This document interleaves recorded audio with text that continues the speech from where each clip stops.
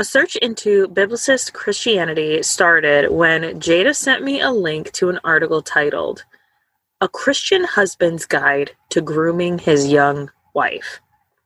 What started as a quick Facebook message turned into a 4-hour rabbit hole combing through the interwebs that made me want to gouge my eyeballs out. So that's what we're talking about today on the podcast. We are talking about Biblicist Christianity and their ties to the Manosphere.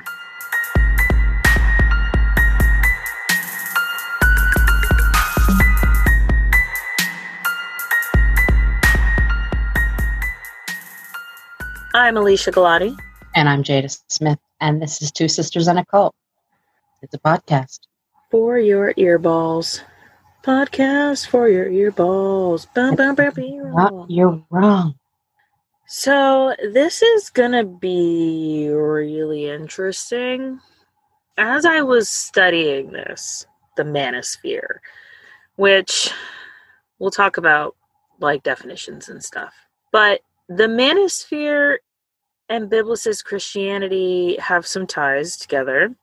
Biblicist Christianity, generally putting it, is literally just Christians who take the Bible as the utter word of God. There's no interpretations. What it says is what it says is what it says. So kind of how we grew up. Yeah. So they talk about fundamentalists, which is how we grew up. We grew up in fundamentalist groups. And they take the Bible very literally. Be in the world, but not of it. But that means that you don't talk to strangers or people you don't know because they're probably going to try to drag you to hell with them. That kind of thing. So it'll be interesting to talk about this. All right, let us begin. Fundamentalists and evangelicals sometimes refer to themselves as literalists or biblical literalists, which is Biblicist Christianity. Sociologists also use the term to reference to conservative Christian beliefs, which include not just literalism, but also biblical inerrancy, meaning that the Bible is not, there's nothing wrong with the Bible. Even the fact that it's been retranslated a bajillion times and written in languages that no one really speaks anymore, it doesn't matter. There is no error in the Bible because it is the word of God. I remember this. I'm familiar. Yes. The term biblical literalism is often used as to describe or ridicule the interpretive approaches of fundamentalists or evangelical Christians. But it's true. So they don't call themselves that? No, they call themselves Biblicists or fundamentalists or evangelicals. But when other people call them literalists, they're like, I take offense to that. It's like the so I'm in Facebook groups in my local community, right? Women Facebook groups. Don't ever go into women Facebook groups. The cattiness is like middle school level. I can't even handle it. But I'm there for the drama. Oh, well, fair. And if I ever need someone to watch my dog, you know what I mean? Mm-hmm. So someone was saying, they were talking about Halloween and how Halloween is probably going to be canceled. And how dare they cancel Halloween? And someone commented, they're like, we're in the middle of a crisis here. People are dying. Mm-hmm. Thousands of Americans are dead. This is a crisis. I think, having Halloween at your own house or shifting it a little bit isn't really a lot to ask. And so the person who wrote the post came back and commented, I take offense to the word crisis. Let's use the word pandemic. And I wish they were joking. They're not. That's the thing. I'm I got to pop some popcorn. I got to see what happens. So then the other person comes back and they're like, so 200,000 Americans dying is not a crisis? What? Right. It's just a pandemic? It was good. It was terrible. because my county is fucked. But it was also very interesting. I was there for the conversation with my popcorn. But yeah, same thing. We don't call it a crisis. It's a pandemic. We're not biblicists or biblical literalists. We are traditionalists or fundamentalists, okay? Get it straight.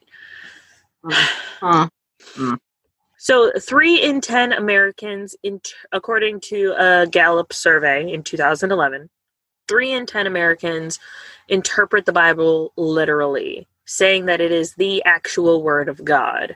Oh, no. Yeah, 3 in 10 Americans. Oh, no. That's a lot. Oh, no. They know God doesn't have hands, right? Yeah. He couldn't have written it. Yeah. I'm just saying. 49% of Americans say that the Bible is the inspired word of God, but that it should not be taken literally.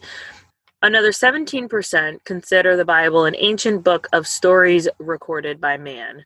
Ding, ding, ding, ding, ding. We have a winner, and it's the lowest percent. Disheartening. A high regard for religious scriptures in the Judeo-Christian tradition seems to relate in part to the process of canonization of the Hebrew Bible, which occurred over the course of a few centuries from approximately 200 BCE to 200 CE. Okay, so this is very much like, okay, so humans have been around for thousands and thousands of years, right? Mm-hmm. Humans. I'm not talking about the world. I'm talking about humans. Mm-hmm. So we're going to take the writings from a 400-year span and base our lives on that. In light of, let's just look at Common Era. We got 2,020 years. We're going to take 400 of those years, and that's what we're basing everything off of. Not to mention, it's pre-industrialism, pre-technology, pre-2020, Mm-hmm. pre this generation. You're literally taking it's like taking a sliver of information and then running with it. Oh, wait, that's what Christians do. Guys, I know I'm joking. I'm also not. Like, I'm fed up with organized religion, in case you couldn't tell. And Biblicist Christianity pisses me the fuck off, especially in the way that it treats how men are supposed to act and how women are supposed to act, which is what this entire episode is going to be based on. So, yes. There's a lot of history here. I don't fucking care. Either way, it's terrible. People shouldn't be taking a sliver of information and then basing their entire religion off of it. It's just annoying. Extremism is a problem, and it should be treated as a problem. Yes, agreed. Mm-hmm. But we're going to talk about Martin Luther for a second. The Lutherans. Jada, what do you remember about Martin Luther? He wrote theses and nailed them to a door, and he didn't like the idea of God's grace, so he said that doesn't exist. Wanted to take the book of James or the book of Hebrews out of the Bible because it was all about grace, whichever one it is. Mm-hmm. And he got arrested a few times. That's all I know. Yeah, that basically sums it up. But like, he was one of the few people who was like, the church is doing it wrong, mm-hmm. and we need to reassess what's going on in the Bible and what we deem as the holy word of God. So American Protestant literalists and biblical inerrantists have adopted that they have a different version of the Bible where there's like certain ones in there, certain ones out, that they believe that it is a work not merely inspired by God, but in fact representing the word of God without possibility of error or contradiction. So there's still people, obviously, from the stats that we saw today who are like, it's the word of God, even though it was written by man, human beings, and it says that in there, that it was like even in, I hate Paul so much, but when Paul was like, This is my letter to Timothy. Mm-hmm. Paul wrote a letter to a church member, and it's scripture. Apparently. What? Yep. What? Yep. That's a lot of my problem with Paul too. Like, first of all, let's not talk about the misogyny. But second of all, he was a dude writing to other dudes. What? Why is that there? Why is that there? Yes. That has nothing to do with it. He was a dude. Yeah. And a shitty one at that. Not even a good one. Seriously. He wasn't even like, no. Like, he was not cool. Love it to hate it, and I love to hate it, and all that fun stuff. So, yeah. That's what happened. All right. Now, moving on. Now, the reason we're talking about Biblicist Christianity is because I came across this website that Jada sent me that's called Biblical Gender Roles. I'm going to repeat that. Biblical Gender Roles. And the article she sent me was how to groom your young Christian wife. Mm-hmm. We've talked about cult leaders and their grooming of their followers. Mm-hmm. Their grooming of the children and things like that. And it's not okay. Don't fucking groom people. It's not a good word to use. And the guy who writes this blog, because it's a blog, that's what it is. It's this fucking dude's opinion, and he blogs about it. He also has canonize it. Yeah, right? He also has a podcast, but you have to pay to listen to his podcast. Oh, well, I'm okay with the money wall because I don't want to listen to it anyway. I wanted to listen to it so I could, like, pull it apart. Yeah. But I didn't really want to give him my money. So, he can make his own money elsewhere. I'm not doing it. So, on that blog, he talks about biblical gender roles and the Manosphere. The Manosphere is a group of blogs and online literature of the rights of men in America and other Western countries. And that this idea that feminism and humanism are infringing on the rights of men. Now, as two women, we wouldn't know what that's like, having your rights infringed upon. Or not have a clue. God, that's can't imagine. These poor men. Poor men.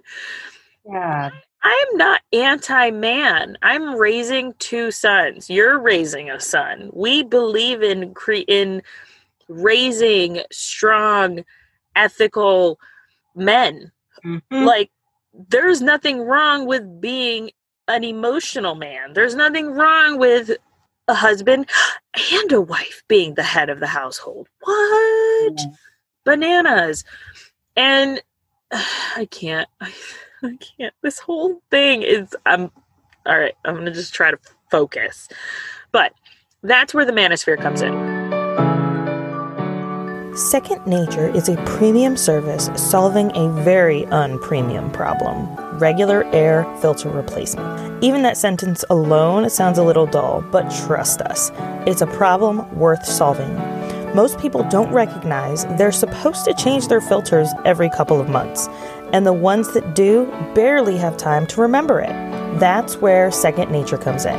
I recently subscribed to Second Nature when we bought our house, and I could not believe the amazing quality and options that are available for air filters for your home. I love the easy set it and forget it. I get a monthly filter because my son and I have really bad allergies. Second Nature made it so easy, and using our promo, you can get a month for free. We definitely recommend that you try it out and stick with them. We've been with them for almost 2 years now, and we absolutely love them. You can go to twosisterscult.com/ Second Nature. With a Second Nature subscription, you'll never forget your filters again. Now, the guy who wrote this blog, and I don't even know his name. I don't give a fuck what his name is. Go look up biblicalgenderroles.com. You'll find him. And, like, if he sues us, I'm just reading what you're writing, dude, and then sharing my opinion. Everything in here is my opinion about what you wrote. That's all I have to say. He believes that men in the manosphere are not misogynistic, that the only true misogynists are the incels because they hate women. Does that make sense? Yeah, I guess. It doesn't. It's stupid. I mean, I understood it and it was English, but yeah, no, it doesn't. It's not right. Agree. Yeah. So I found these definitions and terminologies within the Manosphere from Welcome to the Manosphere article on Mother Jones. And she was giving just a general rundown on what all the terms are. So these are the Manosphere. This is what's going on in right now. These terms. The Men's Rights Movement, MRM, it's a close-knit network of groups and activists who believe men are an oppressed class. They're an oppressed class. Father's Manifesto, it's an early MRM website that combined calls for paternal custody rights with claims that blacks should be exiled and Catholic priests were sexually abusing children as part of a plot to spread AIDS. What the fuck? A Voice of Men, founded in 2009 by truck driver Paul Elam to, quote, expose misandry on all levels, end quote. The site, now a hub of the movement, is aimed as those turned off by the fringe politics of other men's rights forums. RegisterHer.com is an offshoot of A Voice of Men. It's an offender registry purporting to track female murderers and rapists as well as women who make false rape accusations. Oh my God. National Coalition for Men. It's a nonprofit group that, quote, raises awareness about the ways sex discrimination affects men and boys. So she told you no? I don't understand. Someone told you no, so you're being discriminated against because someone didn't want to have sex with you? Wow. Yeah. Its leader has filed lawsuits challenging registration for the draft and seeking to defund shelters for battered women. What the fuck? Fathers for Justice, a British paternal rights group that gained notoriety in the mid-2000s after activists, some dressed as superheroes, scaled public monuments, allegedly threatened to kidnap the Prime Minister's son, and defaced a portrait of the Queen. Jesus. Red Pill. In the classic sci-fi film The Matrix, the hero must choose between swallowing the blue pill, which will allow him to remain a pleasant, illusory world, or a red pill, which will open his eyes to the reality in which he is enslaved. In men's rights parlance, red pillars realize that men, not women, are oppressed. I don't want to read this. By themselves. Yeah. They're oppressed by themselves. No, they're oppressed by society and by women. That's where their ideas are. Okay. So let's get on to this dude and the biblical gender rules.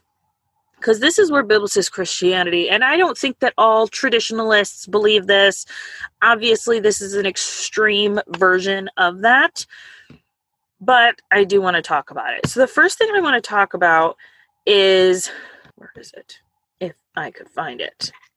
A Christian Husband's Guide to Grooming His Wife. Why does that say husband?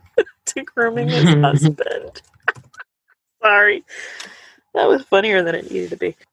Okay.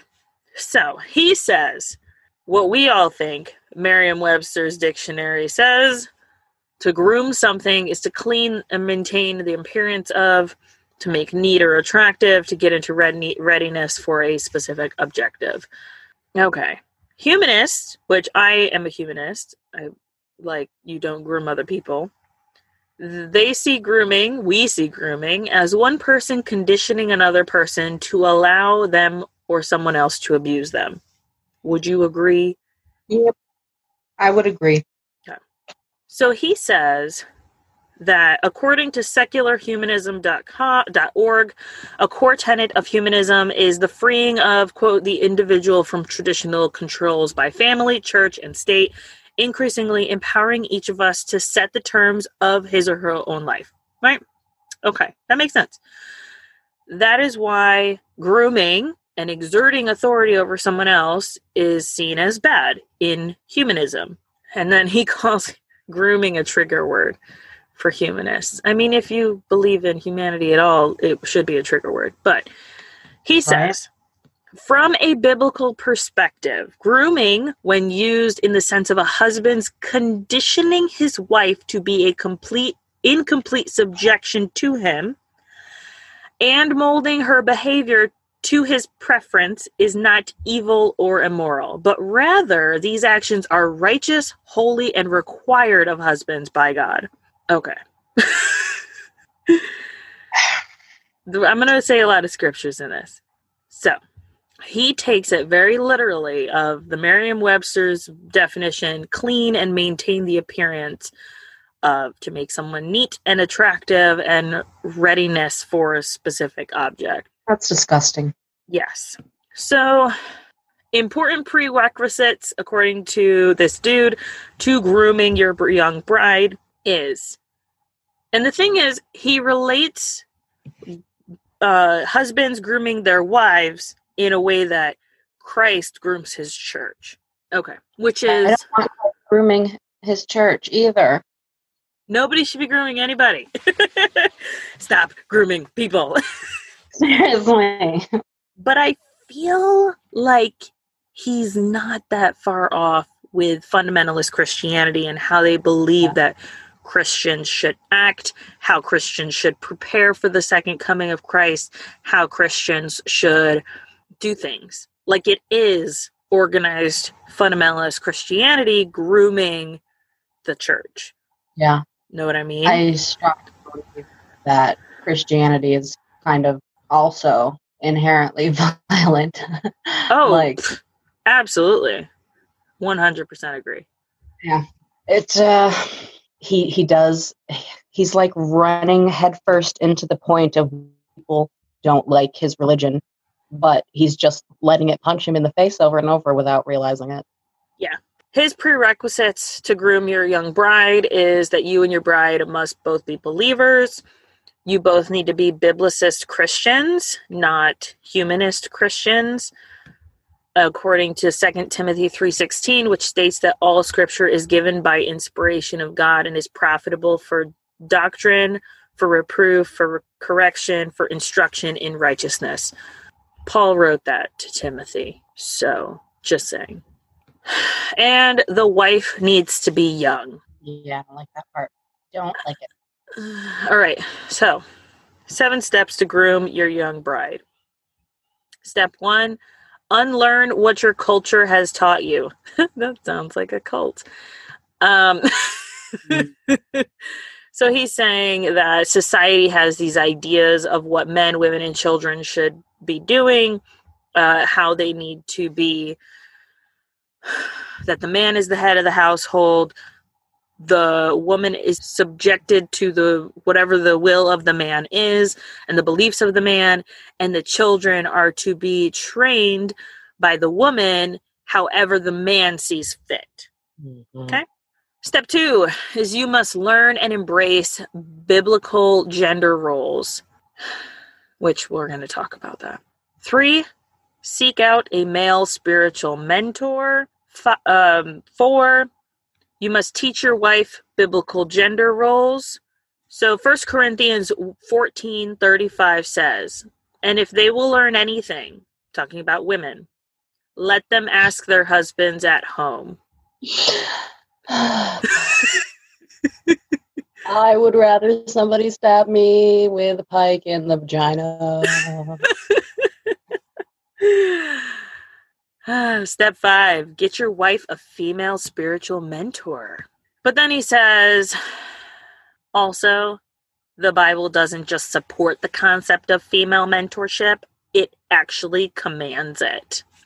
Titus 2. So when he says the Bible, he's literally pulling everything that Paul or people that are in the same circle as Paul have written. He's not pulling anything from actual, like, inspired by God or written by God scripture. So, the age... Jesus, like his actual God. Yeah. It's not even... Nope. So he says, Titus 2, 3 through 5 says, the aged woman likewise, that they be in behavior as becometh holiness, not false accusers, not given to much wine, teachers of good things, that they may teach the young women to be sober, to love their husbands, to love their children, to be discreet, chaste, keepers at home, good, obedient to their own husbands, and the word of God be not blasphemed. Step number 6, mold your wife into the glorious wife you want her to be. This is not Build-A-Bitch. What the fuck? Oh my God. I hate it. Okay. You know how we talk about how the God of the Old Testament is really sadistic, but the God of the New Testament is different? Yeah. I don't think so anymore after reading through this. I think both of them are sadistic. Yeah. I also think that Paul, like the stories of Jesus, they're fantastic. Whatever. Great. Yeah. Great parables. Great stories. But Paul's writings in Acts 20:28, Paul says that Christ did not give up his life for his wife's happiness, for the church's happiness. He gave up his life to purchase his wife so that he could groom her into the wife he wanted her to be. And this is what God has called you as Christian husbands to do. So. Bitch. Okay. Step number 7. Are you ready? Are you ready? No. Discipline your wife. Oh, okay. There are many ways to discipline your wife, he says. 10 years ago, I would have been against wife spanking as the concept was so foreign to me. I did not know any Christians who engaged in it. But since I started this blog back in 2014, I have had the opportunity to interact with many Christian couples who engage in wife spanking, which is commonly referred to as Christian domestic discipline. You mean Christian domestic abuse? Yeah. It gets better. You know how Christians are like obsessed with like fundamentalist Christians are obsessed with the idea of not talking about sex, not having sex, not doing anything about sex, right? Mm-hmm. They will do everything else they can that is sexual, like spanking your wife, to not talk about having sex. Okay, so he says, I've had the opportunity to interact with some Christian husband-wife mentor teams who help teach husbands how to spank their wives. That sounds like a 3-way behind closed doors, if you ask me. And also teach the wives how to accept and embrace this kind of physical discipline from their husband. Bro. Christian BDSM class. Right? Except it sounds like the women are being coerced. Yeah. Coercion is rape, just so we're clear, listeners. Yeah. So he says, he has an article called Does the Bible Allow a Husband to Spank His Wife? And he actually teaches on wife spanking. And he's asked if he spanks his own wife. The answer is no. And the reason, quote, is because my wife comes from a moderate feminist background and she is in her mid-40s, which makes her a far less moldable wife. She would never submit to wife spanking or even a mentoring program with another couple. Again, this is not to say that we as Christian husbands cannot or should not engage in discipline towards our wives. even if they are older and far less moldable than younger wives. It just means that we have to use a different set of non-physical disciplinary tools with our wives, as outlined in his article called 7 Ways to Discipline Your Wife. Somebody get him. Oh my Somebody God. needs to get him. Why was this guy not a period? Why? That's why when you sent me the article, I was literally on like a rabbit hole of craziness. Okay. Allswell believes in the power of a good night's sleep for all. It's been their guiding principle since the moment that they launched. Their mattresses are designed to make good sleep accessible to everyone. The Allswell features hybrid mattress technology combining the best of both worlds, memory foam, and individual coils. A winning blend for comfort and support. Love it. Their goal is to create an affordable mattress without sacrificing quality or luxury. So what's the result? The Allswell Queen mattress costs only $345. And no, that is not a joke. Their Queen mattress is only $345. By using our special link, you can get free shipping, a 10-year limited warranty, and 100 nights risk-free trial. Definitely go check it out. You can find our link in the show notes. That lets Allswell know that we sent you and helps to support our show. Or you can simply go to twosisterscult.com/savings and you'll be able to find the link on our page. We have all our favorite things on there, but definitely go check out Allswell and get yourself a Queen mattress. Allswell, dreamy mattresses for real life. Let's get into the biblical gender roles. Let's talk men. So the ways that men, the conduct of men and the ways that they should act. And the way he says it is the 10 duties of the Christian husband. 1, provide for her. I'm sorry. He says if your wife is the primary provider, you are breaking the model God meant for you to display. Oh, God. I have always been the primary breadwinner for my family. Always. And my husband fucking loves it. I retired him years ago to be a stay-at-home dad. And he loves it. And I love working. And we're perfectly happy in our gender roles. Our non-gender roles. Mm-hmm. 2, protect her. I don't know how you're supposed to protect your wife and spank her at the same time. Yeah. You know? Yeah. There's a very good point. Yeah. Mm-hmm. But number 3, discipline her. You know? You're supposed to discipline her too. He also has, I gotta stop this because I can't. He also has an article talking about sex and that a wife should give her husband sex anytime he desires it. It does not matter if she's not in the mood. It is her duty to sexually please her husband or he will turn astray. Oh, so it's not his responsibility. Right. Yeah. Right. It's her fault. Right.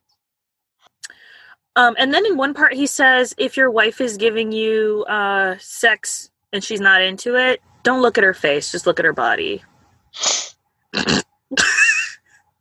Oh my God. I can't. I just can't. Okay. Number 4. Teach her. Have an active role, an intentional role in teaching your wife the word of God. Because God forbid she be able to read it on her own and come to her own conclusions. That's not for her to do. Number 5, rule over her. The ruler gives the vision and sets the rules and policies in the home. Your wife needs a clear vision from you so that she can help to manage your home around that vision. For instance, some men delegate the paying of the bills to their wives, and that is okay. But you cannot delegate your responsibility to give your wife principles and policies by which to pay the bills. Bro. That's where mansplaining comes in. I'm just going to throw that out there. Number 6, show her grace. We as men are called to image God in the lives of our wives. Grace is unmerited favor. In marriage, it means doing kind things for your wife, not because she deserves it, but because in spite of the fact that she does not. Oh my God. Number 7, show her mercy. Maybe you have no problem ruling over your wife, but are you not so plenteous in mercy and are quick to anger with your wife? God calls us to picture his mercy in our wives' lives by spanking her. Right.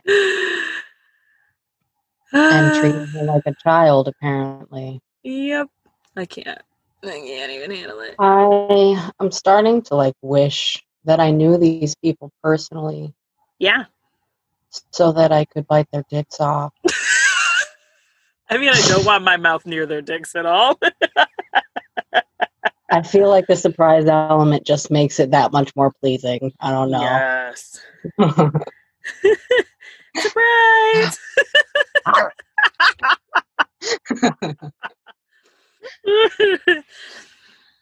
Oh, God. All right. Number 8, know her, which means have sex with her. I don't need to go into that. I'm already disturbed. Number 9, honor her. Number 10, praise her. But what about everything else you just said? Yeah. Okay. I'm going to go ahead and say this man does not know what honor is. Yeah. He doesn't know it. Number 10, praise her. And then he says, do you praise her for doing well in the marriage bed? No woman is perfect, and some are far less perfect than others.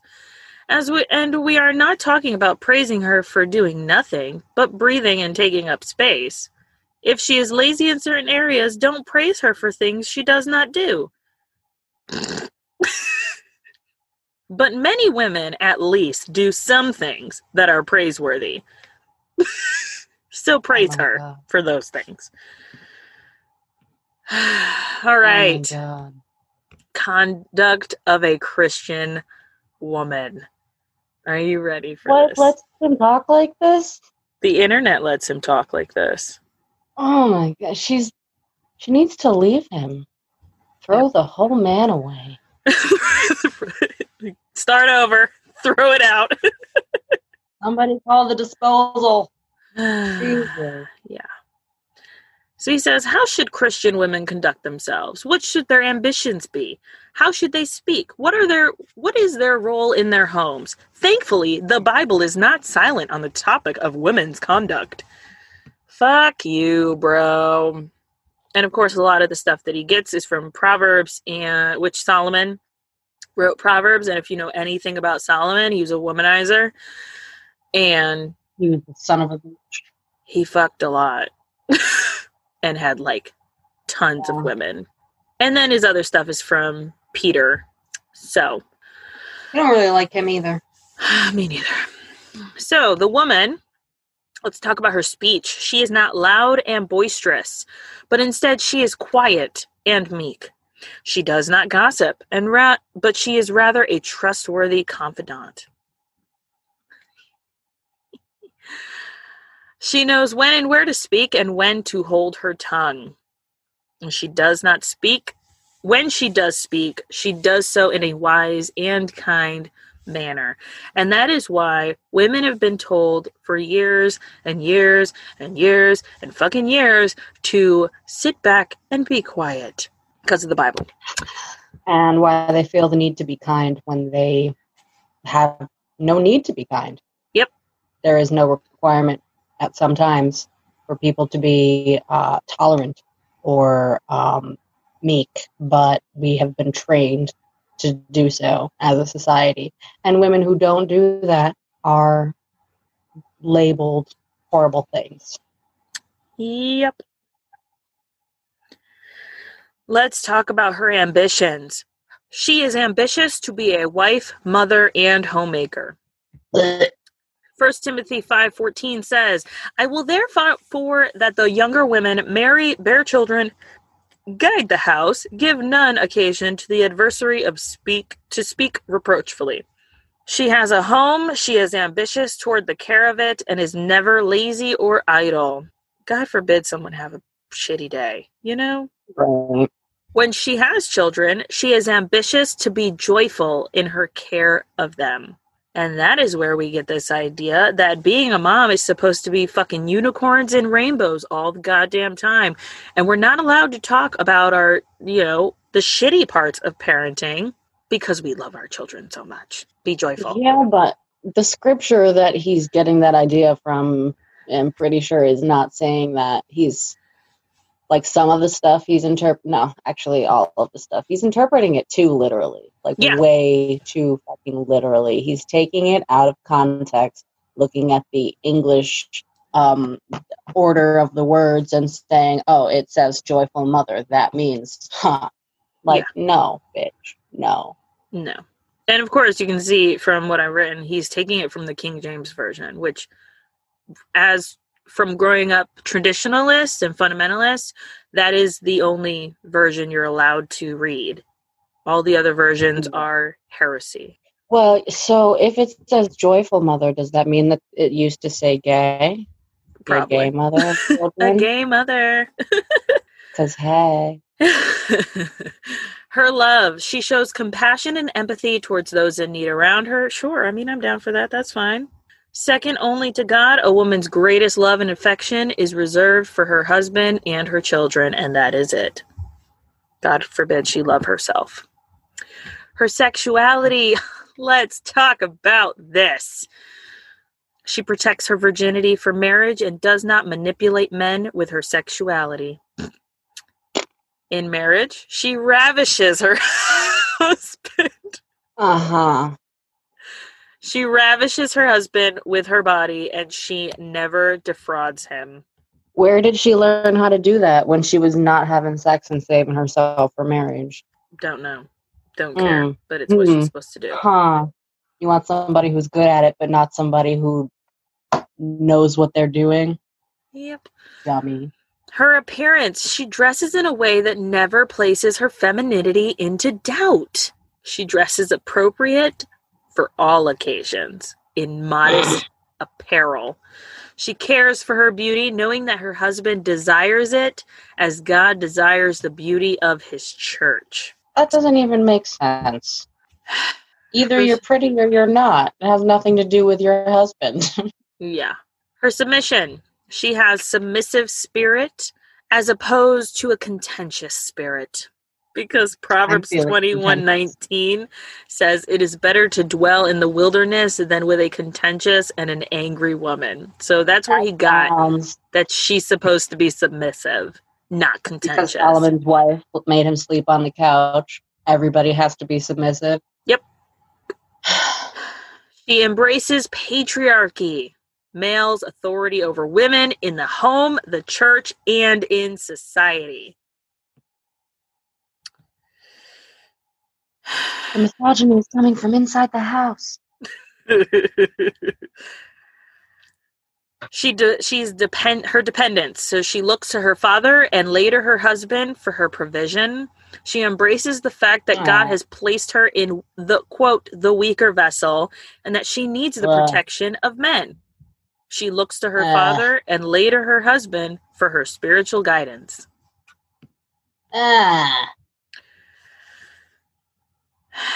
Her place. She embraces the fact that God made her to be the helper for her husband, not him to be her helper. I just say throw him out. We don't need him. We don't need this guy. Away. She sees her husband as her master and not her equal partner. Okay, I'm sorry. That's blasphemy. He's taking it way too far. Yeah. Her methods of persuasion. She does not nag her husband into doing what is right. I mean, you can't nag anyone into doing anything, generally speaking. At least not with a happy attitude about it. If you have kids, you understand that. She wins her husband by her righteous behavior toward him in spite of his failings. But the husband's doesn't need to have righteous behavior towards her because she's subjected to him, not him to her, right? So that makes sense.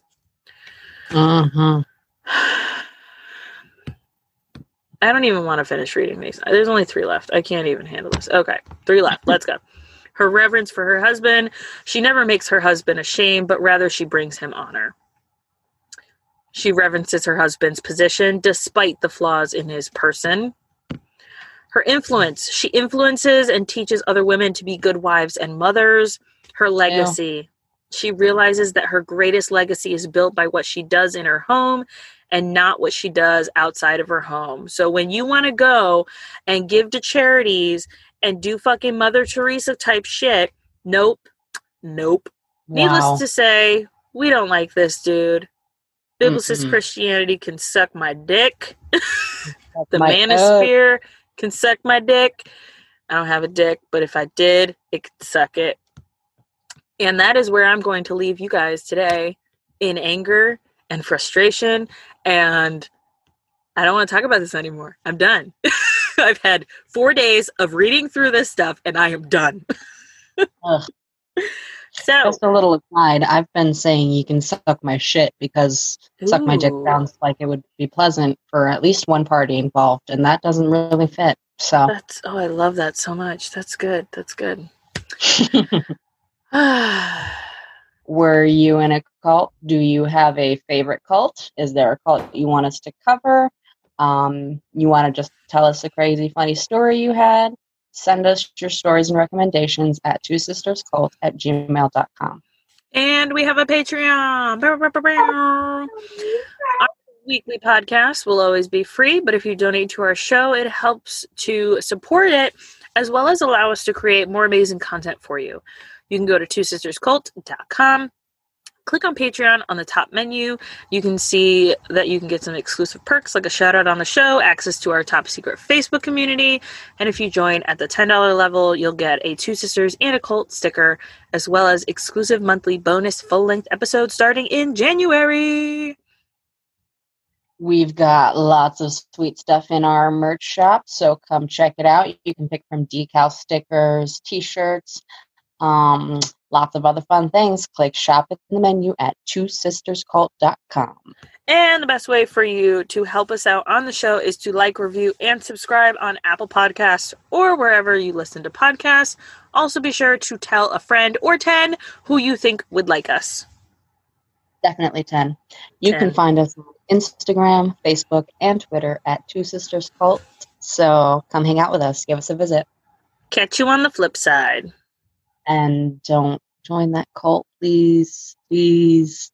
Please. No. I don't want to have to fight you in the final battle, and I will destroy you. So.